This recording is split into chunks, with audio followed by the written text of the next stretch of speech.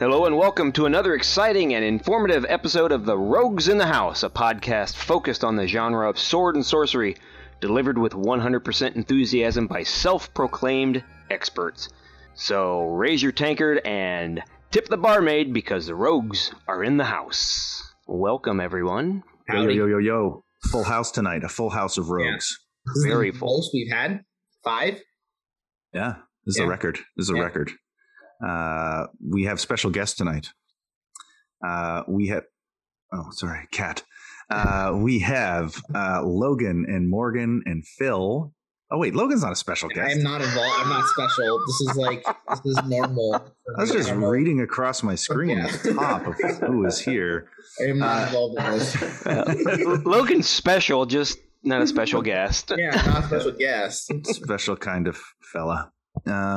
So we have with us we'll say the creators as a blanket term, Morgan King and Phil Gillette. Nailed it. Yeah. Yes. Nicely done. Thanks so much for having us. This is fun. I'm so excited. Well, listen, thanks for coming. We all watched the film and dug it, and we were like, man, wouldn't it be cool if we could get those guys on? And, well, look at us. We did it. Here we are. Yeah. All we had to do was ask nicely. Yeah. You'd be surprised what you can do by just being polite. Yeah. Mm-hmm. Surprisingly mercenary too. So, Yeah. You kind of got to, man. You gotta hawk the wares. So normally on this show, we do a segment called the Bazaar of the Bizarre. And today is no different. We're going to start with a sound effect. Yeah. And then we're going to move on to our master of operations, Dean. Yes, I do have a something that was kind of bizarre, very bizarre. Do you all know of a man named Dr. Disrespect? I am aware. I Yeah. am aware of this individual. Morgan, you've heard of him? He's a gamer streamer guy, right? Yes, yeah, he's a streamer, a YouTube streamer. He does a lot of first-person shooter, and he's got a lot of people giving him a lot of money for playing a game. He's had a lot of controversy too. Yeah, I don't know so much about that, and the only reason I know about him is because the guy who works for me, he kind of keeps him on in the background. Well, he stops me in the hallway, and he tells me, oh, Dr. Disrespect was, he was kind of throwing some shade at the Conan movies. And I was like, what? What are you talking about? And so he showed me the video. It had been posted already. And what he was doing was he was ranking Arnold Schwarzenegger movies, right? And it ranked from S being superb, A, B, C, D, and F. Well, he got around to posting all the different movies that Schwarzenegger's been on, and he put both Conans, both the original, 1982, and the 1980, is it 84 or 86 Destroyer? 84. That got put in the D category.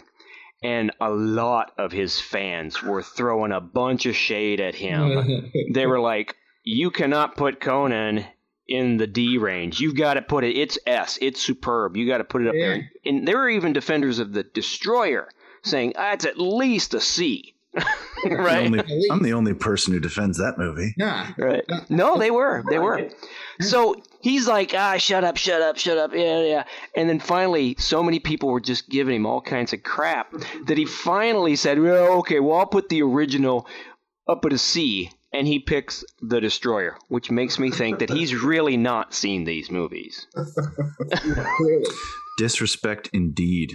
Yeah. So he was definitely disrespecting our favorite Conan movies. So, You know what I would have said to him? what's that? Enough talk. And then threw a dagger in his guts. Took care of it. That's what I would have done. You hear that? Even Dr. if you don't love Disrespect. him, you Yeah. still think you could differentiate between the merits of. I feel like if you're making a The two. list of things, you should probably have that. But He had twins above Conan. that's disgusting. Danny DeVito's funny. I think he even had Commando slightly ranked higher. Well, there's an argument. I love enjoy Commando. Oh my gosh. When I saw this stand-up dummies being blown over, and you could see their, the cardboard dummies being blown over by the explosions. I was like, man, they really didn't put a lot of effort into this movie. The tool shed scene is so great. He throws those circular saws. He takes that guy's wig right off. Oh my gosh, what a horrible movie! I think what you mean by horrible is highly rewatchable and very enjoyable. Okay, maybe so. Last Action Hero was good. Yeah, anyways, enough talk. Yes. So that was my pick for the of the Bizarre. Sure. Okay. So Logan. Yeah. Mine's real quick, and this is, I guess, mostly for people who own PlayStations and pay for the PlayStation Network, because like when you do that, you get PS Plus. And this month, as in November, one of the PS Plus free games is Kingdoms of Amalur: Re-Reckoning, which is a remaster of a last generation game that was written by Salvatore, R.A. Salvatore. And then designed by Todd McFarlane. Like the art direction was Todd McFarlane. And it's kind of like, I don't know, almost like it's an open world RPG, but it actually has like the classic God of War mechanic. So it's like action oriented. It is definitely high fantasy. But it's fun. It plays really well, even though it's last generation. The art direction is, I think it's very reminiscent of World of Warcraft. So if you hate that style, you're probably not going to like this art style, but it's also kind of like makes it not seem like the graphics are so bad because it's got the stylized version. So, it's free. It's easily, 40 plus hours. If you like RPGs, it's got a good story that's voice acted. I'm enjoying it. Lots of class diversity, like you can just change on the fly, do whatever. So if you need some fantasy action in your life, that is free on PlayStation Network. But I don't know if I'm freezing. I'm getting this message. I think it says like, jeez, that's Logan for you. His crap Mortal computer. Dogs. What? I've heard that before. Greetings, mortal rogues.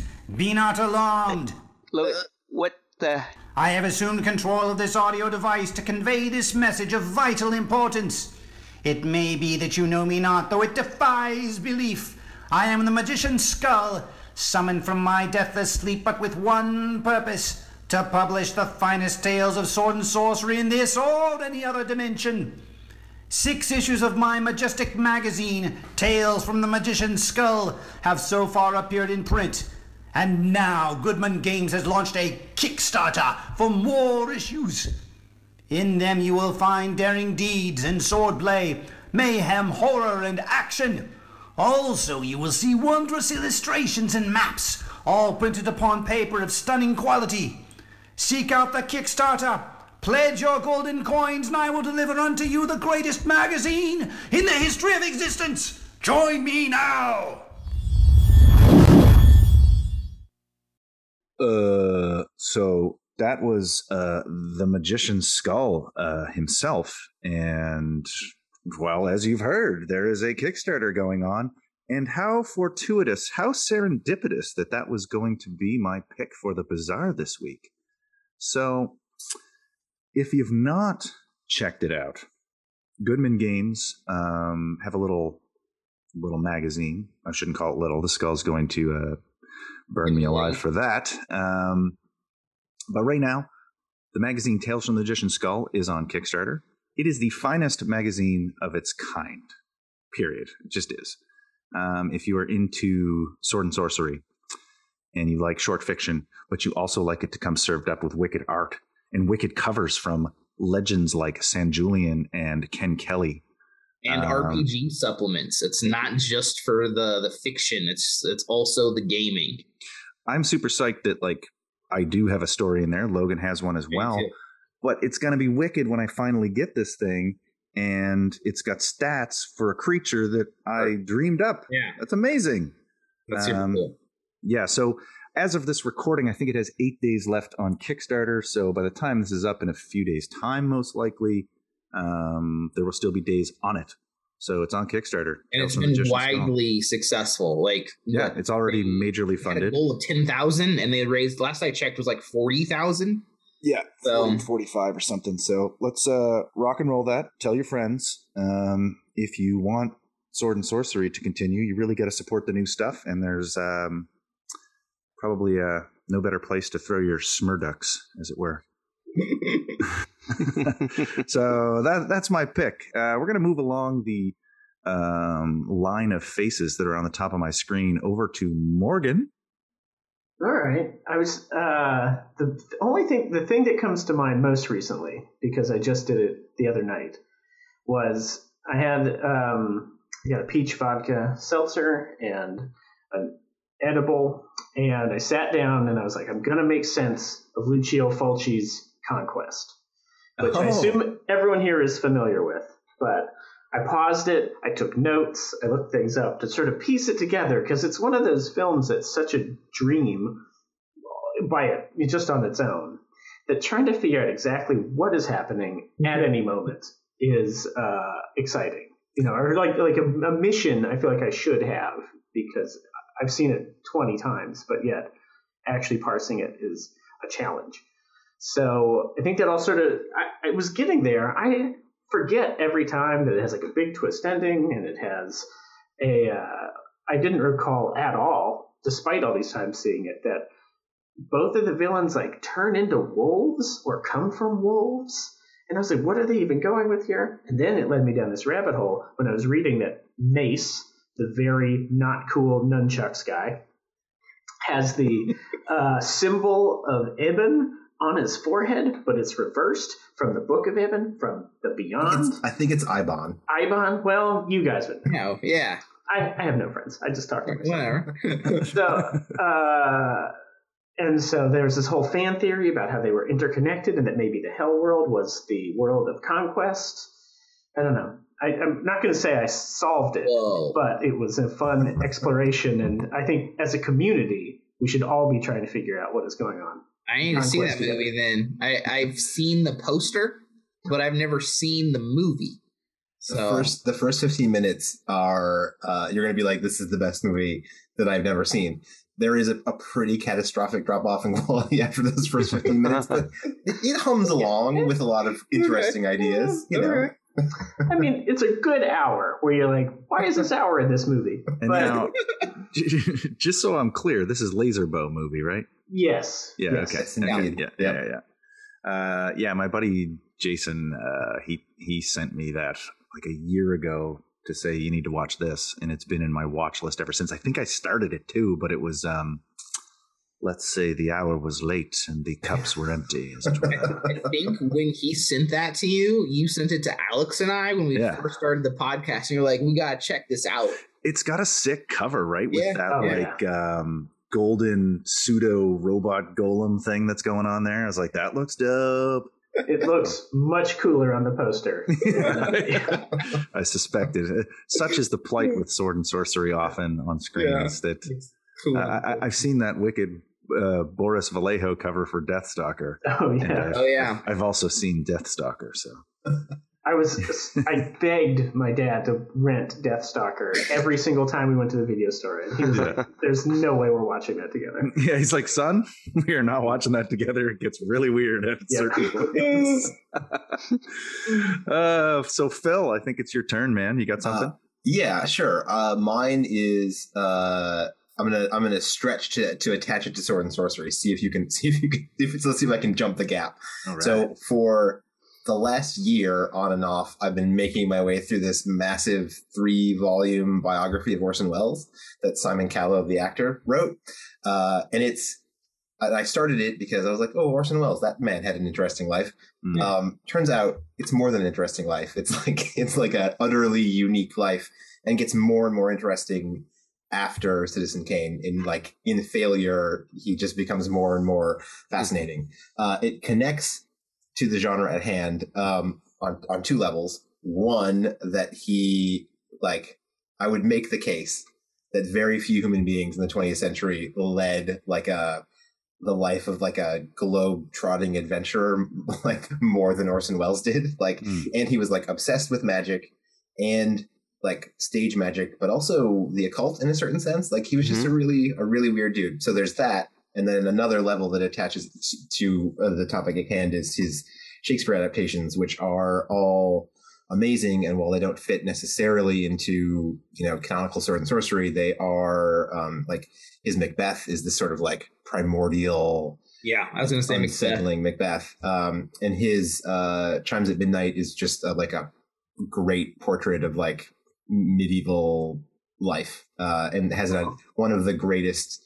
combat scenes ever put on screen, maybe. And he did it with like no money and all chutzpah, which is like his whole life after Citizen Kane is basically that, all money or no money and all chutzpah, and just like living by the seat of his pants. So I don't know if I can recommend, unless you're really a completist, going through all 3 volumes, but I'm on the 3rd volume now, and it doesn't even take, there will be a 4th and maybe even a 5th one, because it's a really in excruciating detail account of all the crazy stuff that Orson Welles did. And he did some crazy stuff. Like, isn't he also on a metal fantasy album? Yes. Like right? Yeah, he towards the end of his life, like Transformers era Orson Welles. Like he did a voice in the Transformers movie. What the hell was the name of the band? They were like, oh, we need to get that guy. Who's that guy with that voice? Oh, it's Orson Welles. Needs to come in and like read this.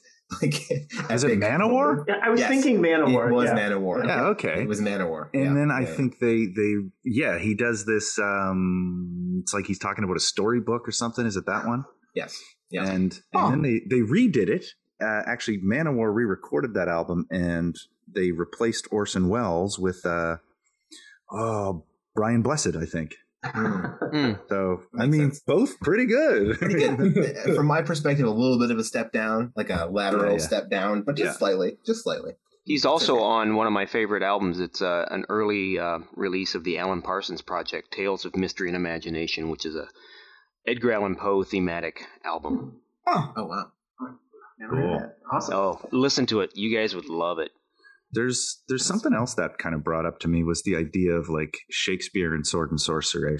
I'm sure somebody, some egghead has written an essay on that, I'm sure. But I was thinking about it recently with like rereading or looking back at the Cull stories and By This Axe I Rule. And like I talk about that story all the time. Yeah, there's definite like it reminds me of a bit of Julius Caesar and a bit of Hamlet. I mean, Cull feels like Hamlet, Cull feels a little bit Hamlet-like to me. Mm-hmm. Anyways, maybe that's a future discussion topic. And here was like the pulp of his time. It was like trashy, cheap stuff. Mm-hmm. Yeah. Shakespeare? Yeah, Shakespeare. Yeah. Oh, till he became the bee's knees, I guess. And now he's like in every middle school / high school / college English lit class because no one else can figure out anything else to read. That is changing. Also, and he was pretty good at what he was doing. I mean, let's give him his due. There's so many Shakespeareisms. Like, I love Hamlet. Like I love Hamlet. I would read that. I hate that I teach middle school because I can't really, I'm not going to drop Hamlet on the grade 7s. It's just not going to work. Anyway, all right. Well, I think we're ready to rock into it, aren't we? I believe so. Okay. So, gentlemen, perhaps tell us about your movie. That's a pretty vague question, but or a pretty wide question. I just mean, shouldn't we introduce the movie? Yeah, but I kind of want. We're talking about The Spine of Night, and if you're in this community, this sword and sorcery or adjacent community, you probably heard about it. Mm-hmm. I hadn't considered the spoiler angle. Good point. I feel like we could just pop a warning up there. That there may be spoilers, but we're not going to try and, go right for that. Yeah, I think we can flag specific responses if it's particularly dicey. Okay. Here's the question I would like to pose you.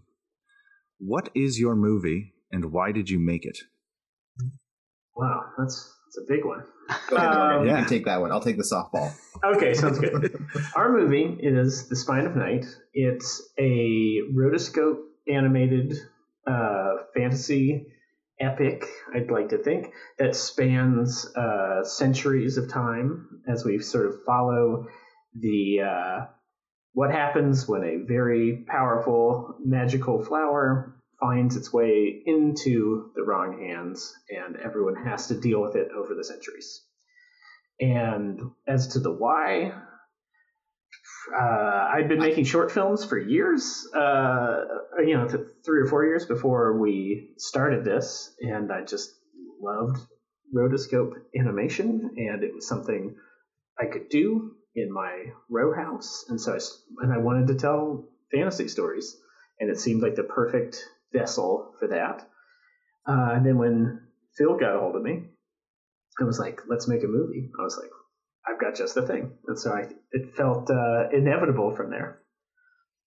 Yeah, I was going to say we made it because nobody else would make a movie like this. Was definitely part of the reason behind it. Was like, when I first met Morgan, I'd seen Exordium, his short film, and I was like, oh, that is a type of fantasy, like a fantasy subgenre that I hadn't seen on screen in a long time, and it's a style of animation that I was familiar with from the Bakshi films and Heavy Metal, and just it felt, I loved it, and it felt like something that I wanted to see on screen, and I just sort of knew from having worked in Hollywood for a while that like nobody else would make it. So I was like, oh, we need to do this because nobody else will do it, and if we don't do it, the 21st century will never see a fantasy dark fantasy rotoscoped epic, and it needs one. So that's good enough reason for anything, really.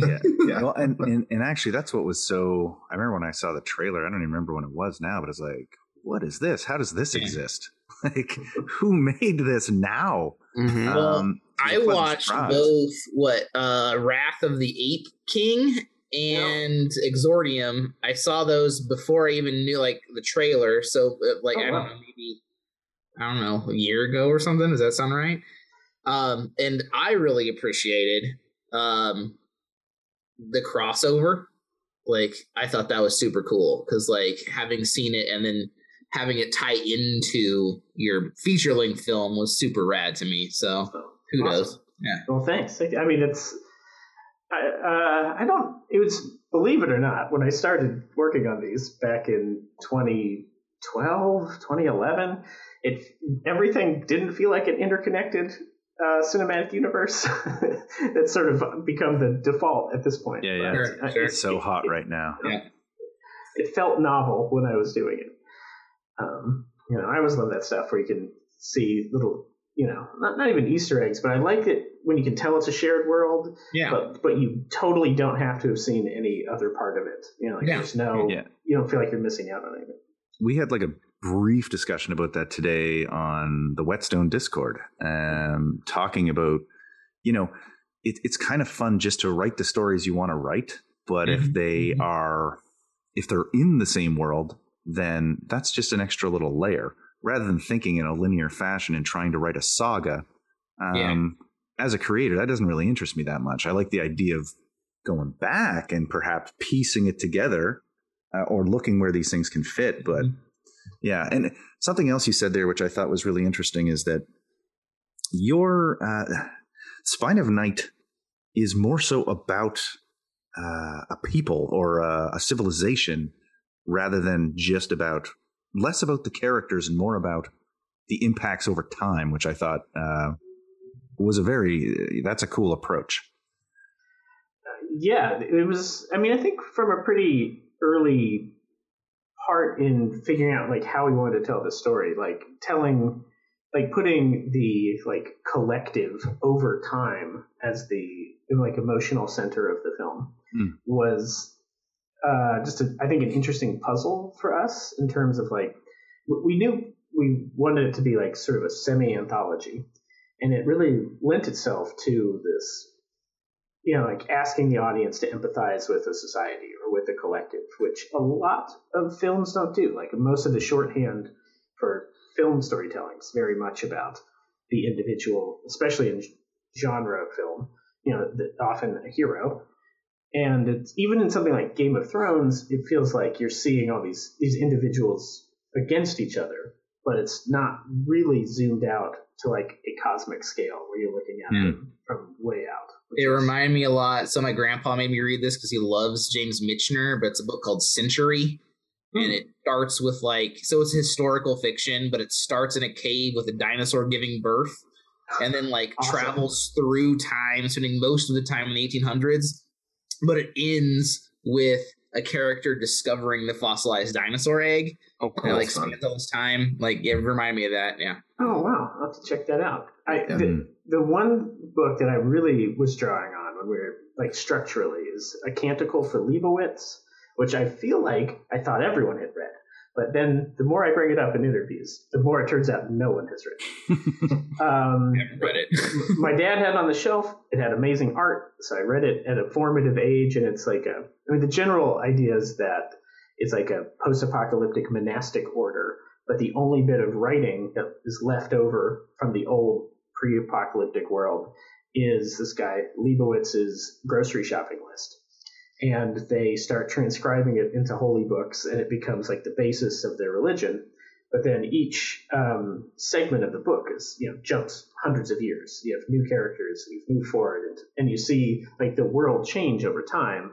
And it's very cynical about religion, but I think the monks transcribing stuff from that is directly in the film. But the structure of let's focus on the world and the people, as a whole over time is very rooted in that. But it has no dinosaurs, which is obviously a mistake. Well, Canticle for Leibowitz is cited as an inspiration for the Fallout series by the people who've made it. Oh, really? Interesting. Yeah. That's the dry humor and then the jumping 50 to 100 years each time kind of thing. One thing I kind of just got to get out of the way is the idea of civilization versus barbarism. Is obviously a theme in Robert E. Howard's work, who is, the sort of seminal sword and sorcery guy in many ways. So I guess what's interesting is that I saw that all over your film, and I would be very shocked if you guys weren't familiar with that sort of theme in Howard's work. But as you were just talking about the sort of monastic section of the film, it isn't the film doesn't feel as though you're taking Robert E. Howard's side on that all of civilization is terrible and barbarism must ultimately triumph. It's kind of nah, those books are important too. These trappings of civilization are also important. So I don't know. What do you speak to that if you can? I think for sure there's a monologue that Joe Manganiello gives as Mongrel, which is very much along those lines of his barbarous contempt for everything civilized.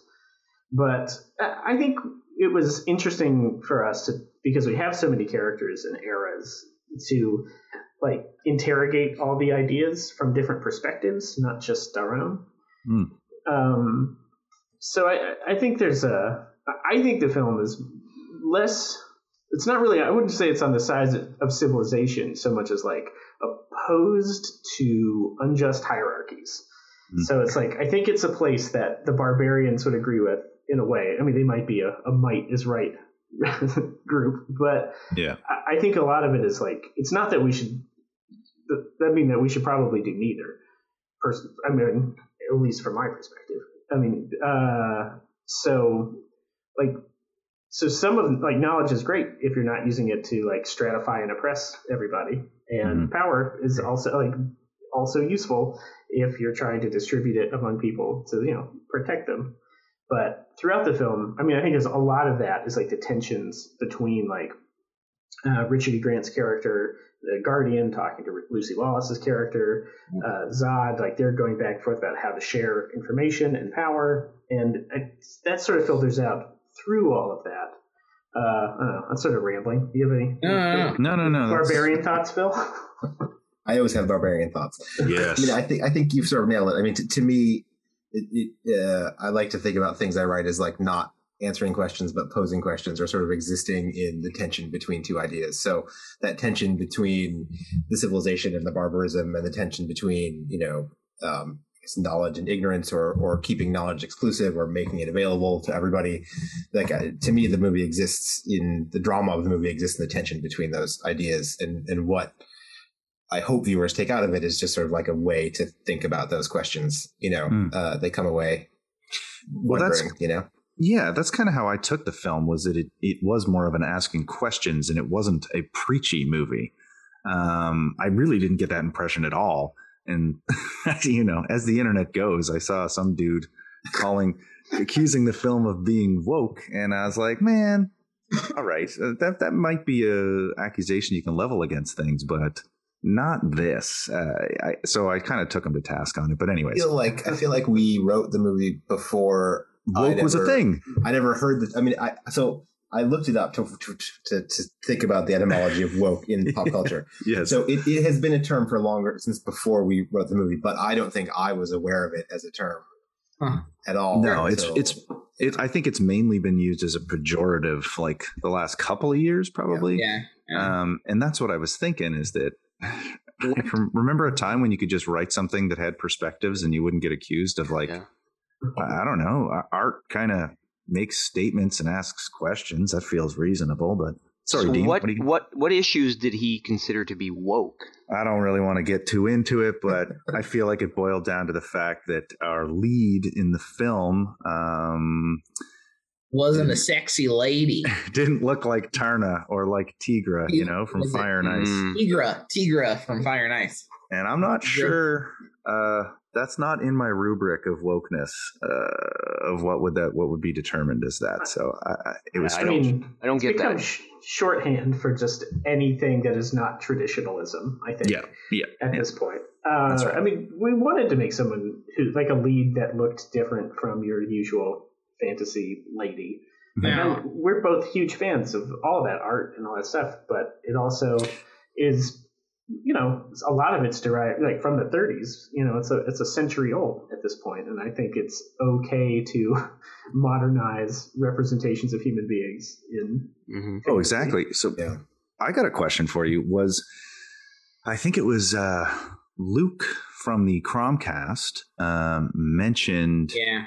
He pointed out that she sort of has the shape or aesthetic of a fertility idol.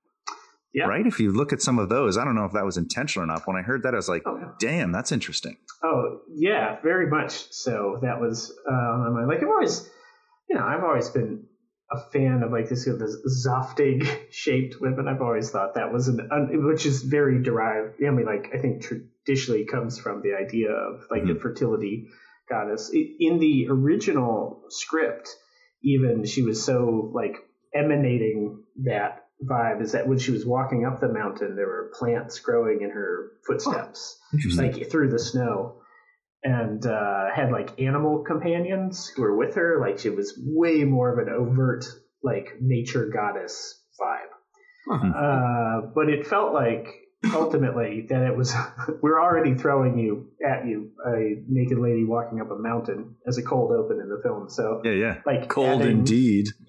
Sorry. No, I actually saw the movie after I was made aware of the conversation Matt had, so like it was in my mind. Ah, damn it! Sorry.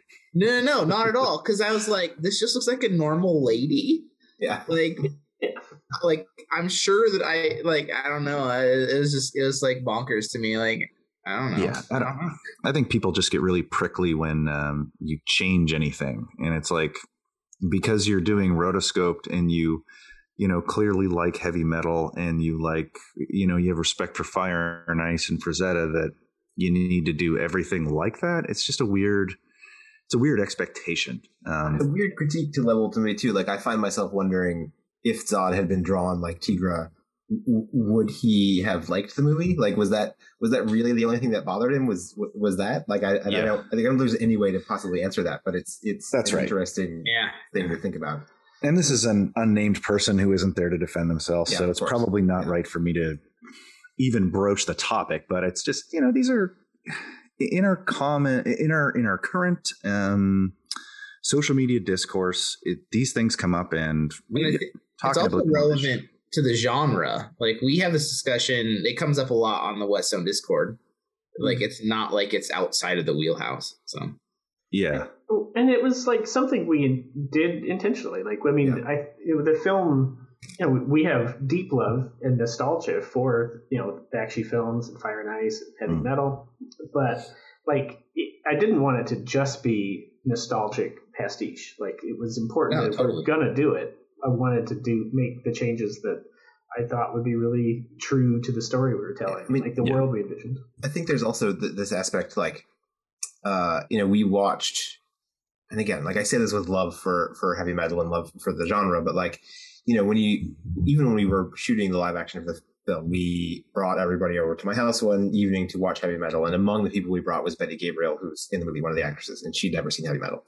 And so I was like, we're going to watch heavy metal, and I never watched it with somebody who really isn't a fan of the genre and is also a woman. So, and like watching it with her, I was like, I felt embarrassed by it, like, and I was like, oh my god, like this is, and like, so she's, and so in thinking more about that, I was like, one of the intentions with this movie is to try to like show to people who would see heavy metal and be like, this is just cringeworthy, like male juvenilia, like, strip it of some of that stuff and show it to people and be like, this is what the genre can do. If you can sort of, leave some other baggage in the past, it can tell really deep stories without that, Right. I watched it with my fiance, and she is not a nerd like me. It was a very different reaction. Are you talking heavy metal or Spine of Night? Spine of Night, and not like a bad reaction, but like it was a lot to take in for someone not initiated.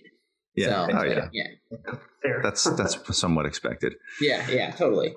Can I diverge a little bit from the discussion of the topic of the movie? Never. But I kind of wanted to get into some of the production aspect, because that also interests me a lot too.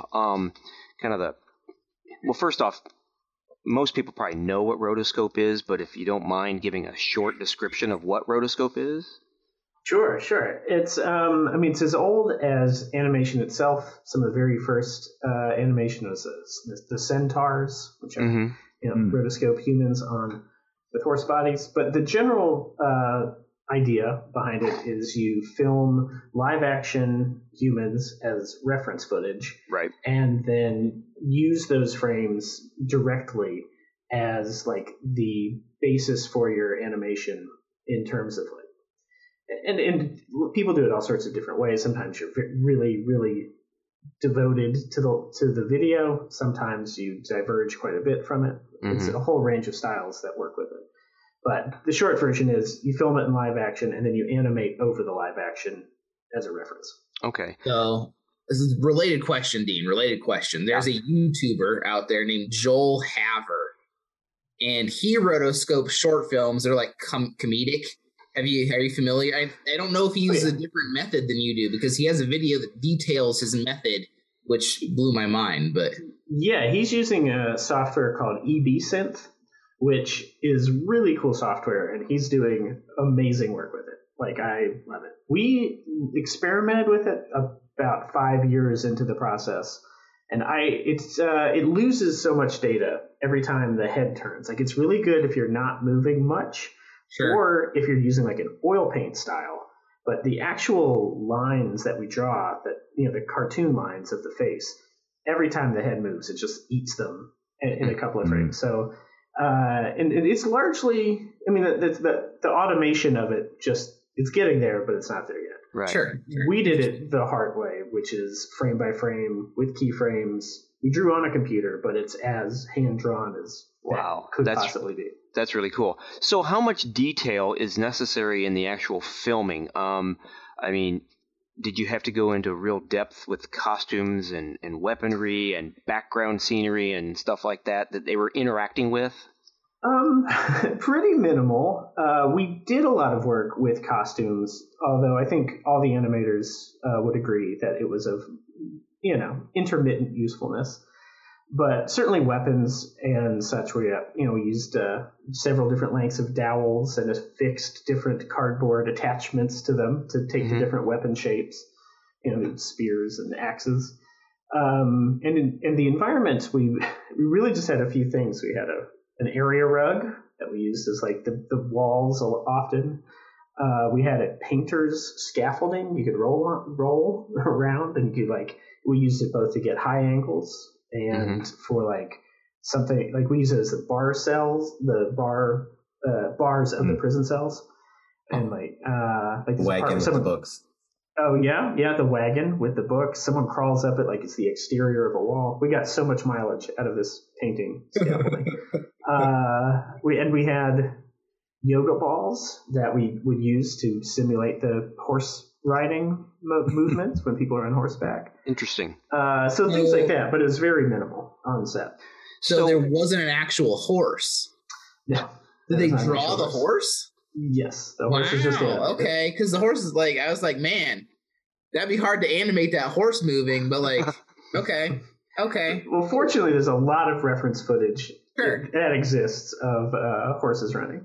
I think I found a loop from like Weta had published a tech demo 12 years ago or something of like the Lord of the Rings horse that they used in their when they for their massive software where they like would generate the crowds. It was like their horse, but they just had a loop of it running. You could just bring it up. So I just like studied it while I was animating. That's crazy. That's super cool.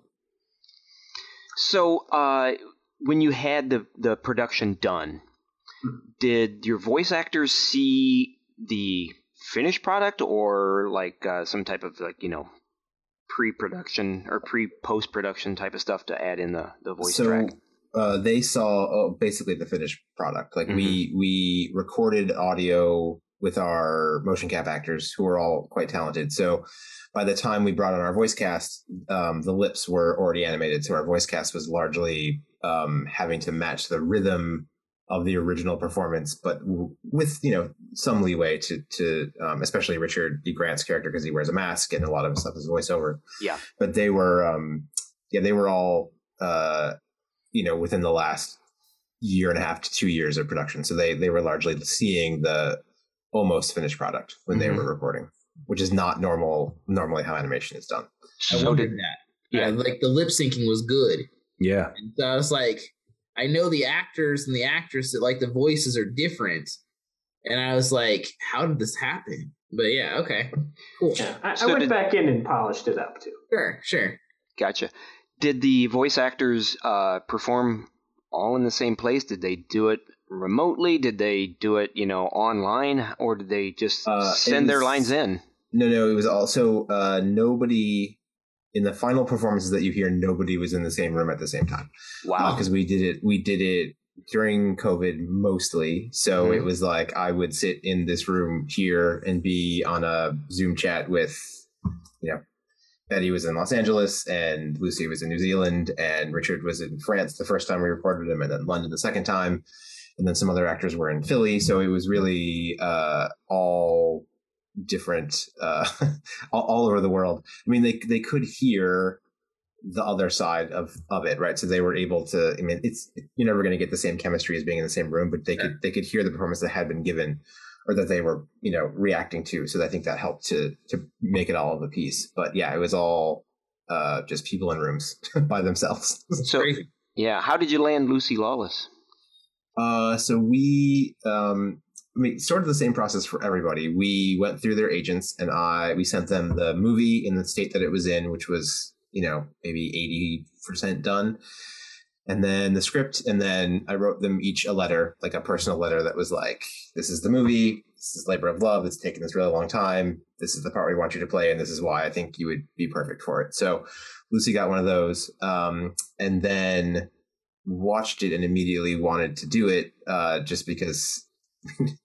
I think because she thought we were nuts, to be honest. She which is kind of the same reason that Joe Manganiello said he wanted to do it. But she just thought it was crazy that we had made this thing and that we wanted her to voice this naked swamp witch. She has told the story a couple times about how after she said she wanted to do it, one of her reps told her not to do it because of the way that that Zod was drawn. And she didn't. And the rep was like, well, you don't want people to think that that's you don't want people seeing you that way. And is he on Facebook and does he think it's too woke? Yes. Oh man, bulb goes off. But she did it anyway. I mean, which is exactly what you would want of Lucy Lawless, for her to be like, no, of course I'm going to do this movie. Yeah. But yeah, she was great. It's so much fun to work with.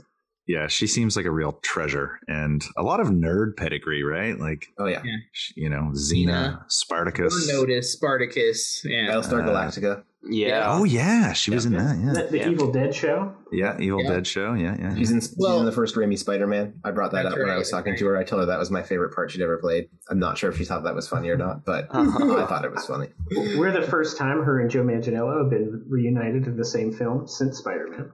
Yeah. Oh yeah, 'cause he played Flash Thompson. Yeah. That's right. Joe is also really into this stuff. Isn't he a big D&D guy? Oh yeah. Yeah. So like this seemed I natural. mean, Matt's wearing his shirt. Right Yeah, I there. got the Death Saves swag, the Frazetta Girls / Death Saves. It's good stuff. I dig it. I will buy more. I am always happy when nerds get nerd parts. Yeah. Like it just brings a whole nother level to it, I think. Like, Yeah, absolutely. Yeah. Henry Cavill seems to be one of those. Which coincidentally, I heard that they were talking to him about a Highlander remake, which I'm not a big Highlander fan, but it sounds like that's in the works. So, Well, what I say to the remake is there can be only one. But Did you guys set that joke up? Is that, or did you just? No. That's just No, organic. that was organic. That's the clever stuff right there. you're gonna get on Rogues in the House, Amazing. buddy. Blew my mind. Quality content. Yeah. That's why he gets paid the big bucks. I get paid nothing. Come on. What are you doing? You're lying to the guests here. Guy dropped me a message the other day, said, when are you going to bring the Arnold voice back on the podcast? And so here it is. Cold-blooded bastard. Sorry. That's a good impression. Yeah, he's real good at it. It's crazy. We let him out sometimes.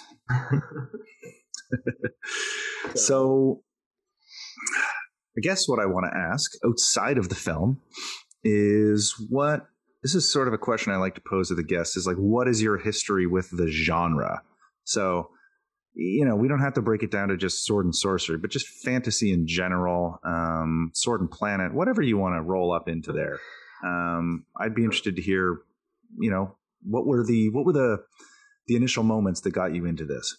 Oh, I mean, I almost can't even remember a time that I wasn't. I was really fortunate to grow up in like the exact window where every bit of pop culture was this kind of stuff. Like it's when He-Man and Thundar were on TV. It was He-Man was my first love as a 3-year-old. And, all the Bakshi films, like The Hobbit was, on all the time, the Rankin Bass one. We talked about that last week and how much we treasure that and want to do an episode on it. Oh, it's so good. It's so good. Even the sequels are okay. I mean, they're a step down, but they're good. So it was all of that. And then, I saw the Black Cauldron in the theater, and then I became obsessed with the books. After that, I dressed up as the Horned King for Halloween. The Book of Three, Lloyd Alexander, right? Yeah. That's the one. Yeah. I read literally that back in the day. first chapter of that to my kid this evening. He was bored out of his mind, but I'm like, I'm going to read this to you. The first chapter's cool though, right? Like, dude, Horned King pops out of the bushes, I think. That's not in the first chapter, I can tell you. What's in the first chapter is Taran trying to make a sword and getting told he has to make a horseshoe, and then listening to the old man whose name I can't remember right now, tell him that he's not going to tell him things, and that he can't go in the woods. And then the pig runs away, and that's where the chapter ends. He just wanted to do the proverbial trip to the Toshi station to pick up some power converters, but he had to make horseshoes, damn it. Sorry, Morgan, we jumped in on that. Oh, no. I mean, look, we could do all Black Cauldron talk, frankly. Yeah. So, I was deeply immersed in it. And then that was right at the time that D&D really broke through. It's in the mid 80s into the mainstream in a big way. So it, swept like wildfire through my school. My first best friend at school, and I were both saw each other waiting for the bus, looking at the red box. Oh yeah. And we were just we were fast friends. I mean, we still talk to this day. So, and then once it was D&D, I was really into that. And that carried me all the way through to being a little older when I went to a very origin story forming a sleepover at Alan Brainerd's house.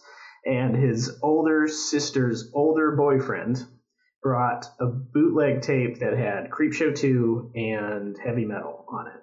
Okay. And they smoked what I was told were clove cigarettes. That might not be true. In retrospect, I think that's not what that smell was. But we were just kids, we just sat there my mind was blown by those two films. And so that just ingrained a deep love and all that. And Evil Dead, Army of Darkness. I worked at a hobby shop throughout all of high school, the only one in town. And that was like right when Magic the Gathering came out, like right with Alpha. And so we were there at the very beginning of that. I don't know. And then just my whole life has been nerd stuff. Yeah. Wicked. That's rad. I love that, like, heavy metal has blown so many minds. Like, if you, I'm kind of sympathetic to what Phil was saying too, with the idea of like, probably hasn't aged so well for the modern audience who has no nostalgic connection, right? Because even if you knew that, like, this is from a time and place, but if you're coming into that cold, like, there were multiple opportunities to be embarrassed while watching that movie, from like coke snorting aliens to like, the list really goes on and on. So my only experience with heavy metal, like I can't say like I'm an avid fan or anything, but like my parents, we used to have Dish Satellite, and Dish Satellite had these themed channels, and there was like a horror or like an action kind of like themed channel. And at like 11 p.m. one night, heavy metal was on, and I knew that Sammy Hagar, because I'm a big Van Halen fan, had a song in this movie. So I watched it. I was like, "What is this?" And that was the only time I've seen it. I love that Sammy Hagar brought you to heavy metal. That's fantastic. There's no wrong way in. He did the title song, right? Heavy metal. Yeah. That's what it was. Yeah. Oh man, great soundtrack too. So Phil, what about you? What's your I mean, history? So similar, I guess. Like as a kid, I was all about Tolkien, and then I never played D&D as a child growing up, but because I didn't have any friends. But I mean, some friends, but nobody wanted to play. But I became aware of the books, right? Like I had an older cousin. I probably saw this first, who had 40K and like the Warhammer Fantasy Roleplay books, and I was just like, I need those because they're amazing. So I got them. I got my mom to buy them for me, and I would just like spend. You can maybe even see like those. There are the old Realms of Chaos books that they don't make anymore because they're like too adult. Like, so I still keep them around. And then I would go to Walden Books in the mall to like the far back corner, the bottom shelf, where they would like have AD&D books, and I would just like buy AD&D books and just sit around and read them and wonder myself, how does THAC0 work? What is this system? Who would make such a crazy system? How does it summon Satan? I don't understand. How does any of this work? THAC0's the secret ingredient. And then like, I mean, I don't know, all through high school, I read super nerdy stuff. This is my, and I don't know if it's as embarrassing as I think that it is, but like for some reason, when I was how old was I? I was probably like freshman in high school, I started reading the Piers Anthony Xanth books, and I just like read like a ton of Xanth books until I got to like The Color of Her Panties or something. There's like some really embarrassing Xanth books, and suddenly I was like, what? Why am I reading this? Like there must be better fantasy out there than these like fun-filled, ridiculous Piers Anthony books. But for a while, I was really into them, and I still think about I can't remember the name of it, the very first Xanth book, which has that really great A Spell for Chameleon. Yes, thank you. Yeah. Which has that great idea that like they think he doesn't have. Everybody has a magic power, right? They think he doesn't have one, but he actually has like the ability of good luck, right? So like it's like an amazing way to build Deus Ex Machina into your story, but like ground it in your world and then use it as a great narrative reveal. That it's actually he's just an incredibly lucky guy. I still think fondly of them, but I am also still deeply embarrassed. It's like heavy metal. I'm embarrassed by a lot of the stuff. They try to like, bring it forward. That's something I kind of wanted to bring up when we were talking about the woke thing. I don't want to go back to that so much, but the idea that this genre, I mean, it's not the advertising and the covers would have you believe that it's all about power fantasies and like, dreams for young men who are like, ooh, this is the stuff I'm into. But the thing that keeps you coming back is not that. It's adventure stories. It's it's people overcoming impossible odds. It's fast moving plots. It's weird magic. It's beasts. It's freaking ape kings. Come on. It's that kind of stuff. It's not about and even the older stuff. Of course, you have to keep telling people this, but like the stories Robert E. Howard wrote for, every damsel he also had a fierce warrior woman who could handle her stuff. Like, so I'm glad that we're getting new material dropped into this genre that is sort of taking those cringy pieces out. And it's not that those cringy pieces have to go die. It's not that they no longer exist. We're not burning the books. It's just, if you want something like this to survive or to persist, it's got to sort of get with the times. Yeah, I mean, I think that's just like, that's the journey of every genre, right? Like it has to find its footing in the modern era, or it will be relegated to like dusty used bookstores. It's just, and it's not a bad thing. In fact, it's a good thing. Like that's how genres persist. The ones that can slug it out and find, some relevance to the present day are the ones that go on, Something I really appreciated that you said earlier was that you didn't want it to be all about the nostalgia when you were doing it. Because, like, we kind of had this discussion. We were talking about the new He-Man show a couple episodes ago.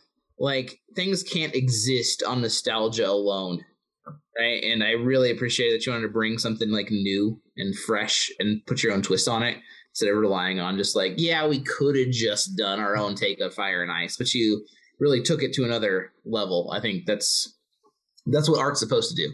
So, I will argue that marketing on nostalgia can exist on its own. That's true. Yeah, you market nostalgia. That's fine. But because Matt and I are going through our retirement. Yeah, Matt's a sucker for He-Man. Man, figures. I've been buying a lot of pictures of it today on the Whetstone. He's like, "Look at my action figures." You can. Oh my god, Masters of the Universe Origins they're the Lego of action figures. Okay, all the pieces you can pull them off and swap them. So I'm making all these crazy combinations of He-Man dudes, Superman, Beastman, something going on. Yeah, it's wicked. Anyways, it's cool. No, it's cool. It is amazing. Yeah. I mean, what are you going to do? You finally get to the point where you can afford some things. You gotta buy them. You gotta buy some He-Man things. I completely understand. I gotta buy an unreasonable amount. I have a 5-year-old, guys. I haven't. He's got pictures. He's like making his kid play with it. Hey, listen. Matt's telling him this is your inheritance. These will be worth nothing, but it doesn't matter. But Masters of the Universe was the gateway drug for sword and sorcery for almost everybody. I don't care what you like. There's a lot of people who are really old and they were around before that, but for so many of us, it really was the gateway drug, and so you can't throw too much shade at it. Yeah, no, totally. Now, I think you'd still go back and look at a lot of the early, like the background paintings are still really bizarre and psychedelic. The castle or the Skeletor, the other one, Grayskull. From the side, like where like when you don't just see the straight on of the door with the drawbridge, but like I saw some concept art, and I think maybe it's in the pilot where you can see it like from the side. It's way weirder than it ever was in my mind's eye. Like the where it goes down into the earth and it's like almost animal shaped and stone. Mm-hmm. And if you look inside of the thing, there's like a weird astronaut guy was on the sticker, and there's like a tentacle pit and all this jazz. It's like it's totally wicked. Yeah. So somehow we got Master of the Universe in there again. Boom. Did it. Do you guys have other questions you got lurking there, Dean or Logan? I do. I have let's one hear it. question I am dying to ask. Okay. Have you played Dark Souls? Oh, yeah. Yeah, okay, for sure. It's the mask. The mask. I mean, I'm sure I was thinking of Dark Souls when designing that character. And like I was a year after Exordium came out, because it's the same mask. You can see it the background on Phil's I bed. see it over there, yeah. The prop we used. And I started getting all these comments about Giant Dad which I had stopped playing the game by the time that had happened. I completed my Dark Souls time, and so I had to look it up. But clearly, they also love bronze masks with beards, like bronze age bronze masks with the full beard. I mean, I think there's no doubt that that's what I was thinking about when working on it. That's rad. That's a good one. Cool. So I hadn't played it, but then I played it before we shot, I think, because Morgan's like, oh, you have to play Dark Souls. I was like, okay. And then I loved it, and I've played all of the From games since then because they're so good. I feel so emasculated. So Elden Ring coming out. Well, Morgan and I went out to lunch. We happen to live in the same city, and he was talking about Dark Souls, and I had that moment where I just have to hang my head of like, I know it's awesome. I know I'd like it, but I'm too much of a wuss to put up with it. I want to go play it again. Yeah. No. I think just for the art design alone, it's worth watching compilation videos on YouTube. Like I'm so in love with all the art they do. Mm-hmm. I was thinking about, as I have a PlayStation 5, of grabbing Demon Souls. Oh yeah. Because it looks wicked. It looks like it's still $90 in Canada. I know, $90. I saw it on sale for like $60, and I was like, but if I hate it and it like crushes my soul, pun intended, I guess. That's the point. Then that's still $60. I could buy a lot of Masters of the Universe for that guy, and I could swap all the parts. So that's a good question. How much does a Master of the Universe figure go for now? Oddly enough, they seem to be cheaper in Canada than in the US, which blew my mind. I get them for like $13.97 Canadian a piece at EB Games or $14.99 at Walmart. And those are Canuck bucks. Those are inferior. That's it. It's only like $10 or $9. Yeah. Interesting. Yeah, but in the US, I see the prices, and they're somewhere like $16.99, $18.99. I'm like, what the hell's going on here? I will say, freedom is not so free down there, is it? Huh? Yeah. Who's a socialist now? Everybody's using the whole supply chain excuse. Yeah, right. Yeah, that's right. Yeah. If there's ever a figure you want, it's not popular in Albuquerque, New Mexico. So there's all on the shelves. I can look for you. I'm just putting it out there. You know what? Hadn't thought of it, but probably put you on that, Logan. So, all right. You know what? Why we hired these filmmakers on here? So we could talk about you doing Masters of the Universe errands for me. Yes. What about you, Dean? You got any other burning questions? No, my questions were answered. I was really interested in the production part of it and how that all came together. I'm a big fan of rotoscope stuff too, and the Lord of the Rings rotoscope. What was that? 70.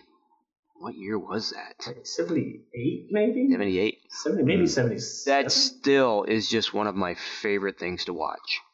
I just love it so much. Yeah, I need to go back to that, have another watch of that. Mm-hmm. I really love the backgrounds in those. And like you were saying about Masters of the Universe too, those old just sort of, painted backgrounds. And you guys obviously did a lot of them in Spine of Night as well. Yeah. You can just put you can set a scene so quickly with those, and when you're animating, it's not the same as building an entire set for it. So it's like you just have a bounty of those things. Yeah, I mean, we were so lucky to work with so many amazing painters. Like I didn't realize how much like the concept art scene had blown up, and they mostly don't get to do backgrounds that are actually for the finished product. Since they're doing them for film. So I think it was really fun for a lot of them to get to do something that was going to be interacted with visually. So, I mean, amazing painters. It was a mind-blowing moment when they first started like rolling in, and we were able to slot them in behind the animation, and it was just incredible. So, sorry, go ahead, Matt. Well, I was just going to say, this is just something I wanted to point out that is like personally satisfying to me. I like it when my fantasy doesn't get too much tech, too much science fantasy. And what you guys did at the end with like sort of the airships, you kind of hid all the wires, and it didn't feel so much like a piece of tech as it did just about weird science or like, what the hell is that? And like, what is the power source? No one knows. It still feels magical. While still feeling like, I don't know. I'm rambling now, but it was less steampunk. That's what you were looking for. Matt, don't do steampunk. Yeah, I mean, we very much did not want it to resemble. I mean, I think people have been like, "Oh, the steampunk section," but I think generally it doesn't resemble that. There's not a lot of top hats and monocles. No, exactly. It didn't feel that steampunk to me. Like, I guess the bird people have a bit of that because they have goggles, but they're also bird people. Of course, they have goggles. Yeah, and they were actually like, well, they weren't actually hybrid bird people. What am I saying here? Anyone's gonna have goggles, it's bird people. Like, yeah, but there's a practical purpose. When I see a guy at a convention wearing goggles, I'm like, what are you doing? He doesn't know. He pulls a monocle out of his pocket. Doesn't make any sense. Yeah, I mean, we wanted to like make the tech advance as the eras moved on without losing the medievalism of it. Yeah. No, that was well done for sure. I have a question. So and this is something I tend to ask people because I'm fascinated. What were each of your favorite section in the film? So I'll go because this was like a revelation to me. This is like a light bulb moment, and it's really early in the film actually. But like you see Mongrel, and like I was familiar with Mongrel from Wrath of the Ape King, so it's like, no, this is the juvenile in me. I was like, this guy gets it, right? This guy, he's got ladies all over him. And then the very next scene is like the eunuch king Mongrel has died. Yeah. I was like, what? And like that is really like that was a good twist. That was an expectation that I had that was not met, and I loved it. Wait, that's why this film is woke. It's right there. Yeah, guys. Hold on, we had the beefy guy and he was a eunuch. What the hell? Yeah, no, that was super cool. Like, that is cool. Yeah, it was like, I don't know. That was just a really good detail that I didn't expect because I had a certain, like, this is what I want. Or, like, I know from this genre. And then it wasn't that. And I was like, whoa, that's cool. So, yeah, for me, I feel like, I really like I always like tribal stuff. So the bit at the beginning and the ultra violence just starts kind of breaking through. Mm-hmm. I really dug that. I liked all the stuff with, Lucy Lawless's character. Yeah. But I think technically speaking, the thing that kind of impressed me the most was the airship and the flying characters, and just when all hell kind of broke loose there, it had a satisfying ending. And actually, I said this to Morgan too. For what this is worth, is that I found myself thinking about it the next day. And then the day after that. And really, for me, those are the films that obviously have had an impact. It keeps coming back in my mind. And I was hoping to sit down and watch it again before we recorded tonight. I didn't get to it. But if you can craft something that does stick around, and I think about it after, it's always a remarkable thing. So, my favorite scene, I don't know, but overall, the arc really worked, and it stuck with me. I would have to agree with Matt. I think my favorite was the ending, the final conflict and such. And was it Patton Oswalt that did the? He was the king at the beginning. Yeah, the king at the beginning. Yeah. He was so easy to hate. Yeah, he's got that voice. Yeah, he was just so easy to hate. I enjoyed that. I mean, it's like, I don't have any problem hating this guy. I hope he dies. And, he did. So this is why anti-woke people should like the movie, because they hate Patton Oswalt, right? So they should be like, I want to come see Patton Oswalt get his face burned off. We should advertise it that way. Yeah, I like Patton Oswalt. I do too. I do too. Like, I got nothing against him, but yeah.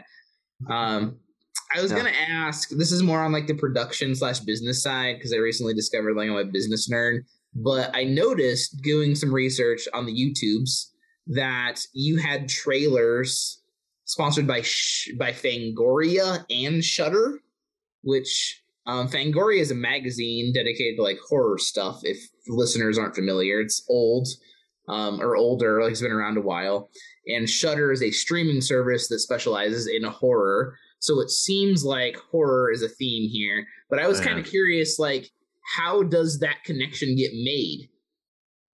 Does that make sense? Like, how do you connect with like the magazine and or the streaming service? So I'm afraid I don't have the answer. I could posit an answer for Fangoria. I have the answer for Shudder. You know, Shudder will be our like streaming home eventually. Like, you know, right now the movie's rentable, but then March of next year, I think, sometime in the spring next year, we'll be streaming on Shudder. So anybody who has a Shudder subscription can just watch the movie there. I would assume that at some point during the like, you know, PR push, the Shudder or our other distributors were like, "Hey, Fangoria, run this trailer." Sure. So I think that's how that happened. But the Shudder one is a specific business connection, and that will be on their service. No, I was just curious because I was familiar with both those things, you know. But I guess where can they watch? Where can people who haven't seen your awesome movie watch your awesome movie? I know it's on Amazon. $6.99 to rent, and it's like $9.99 to buy. And if you like this stuff, I highly suggest that you buy it because $10 is a steal. Also, leave reviews because as of this episode, there are only 21 reviews, and it deserves more. So, where else can we watch it?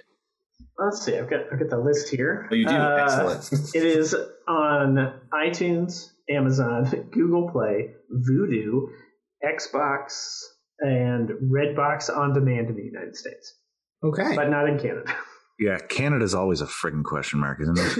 Yeah, I'm not sure we're still on Amazon in Canada. If I looked the other day, we weren't, but it's definitely on like Google Play, YouTube, and I mean we're all Vudu users. I'm sure we're gonna get dropped off Vudu because they make fun of it every time it comes up.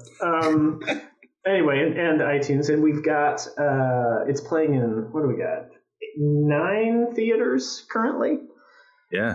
It was playing in the theater in Albuquerque here in my hometown on Halloween. Unfortunately, I couldn't make it because that would have been awesome. But it was in the local theater. Everyone I know in Texas, through my brother works at Minnow Mountain, who do the rotoscope show for Amazon Undone. But they were like, we were playing for one night only in Austin, Texas, and they were like, "Oh, we want to go," and then they're like, "Oh, that's the night of our Halloween party. We just can't." And so, anyway, unfortunate timing, but it's tough to get an indie film out in between Dune and Halloween. And stuff, so yeah, exactly. Well, there's a screening coming up in Halifax here in a couple weeks or a week or two, so I'll probably go check that out. Cool. It's not often. I reserved a ticket for you. You did? Yeah. Sick. I'll be there. Morgan, you should plug our merchandise. You do such a good job. Oh, yeah. Okay. So I always feel just selling merch. I'm not a natural like salesman. Yeah, merch is important. That's an important part of things. The merch we have is tremendously awesome. Not because it's related to this. If I've had people write and say, I haven't even seen the film, but the merch is so great, I just wanted the merch. So we had just colossally awesome artists come in.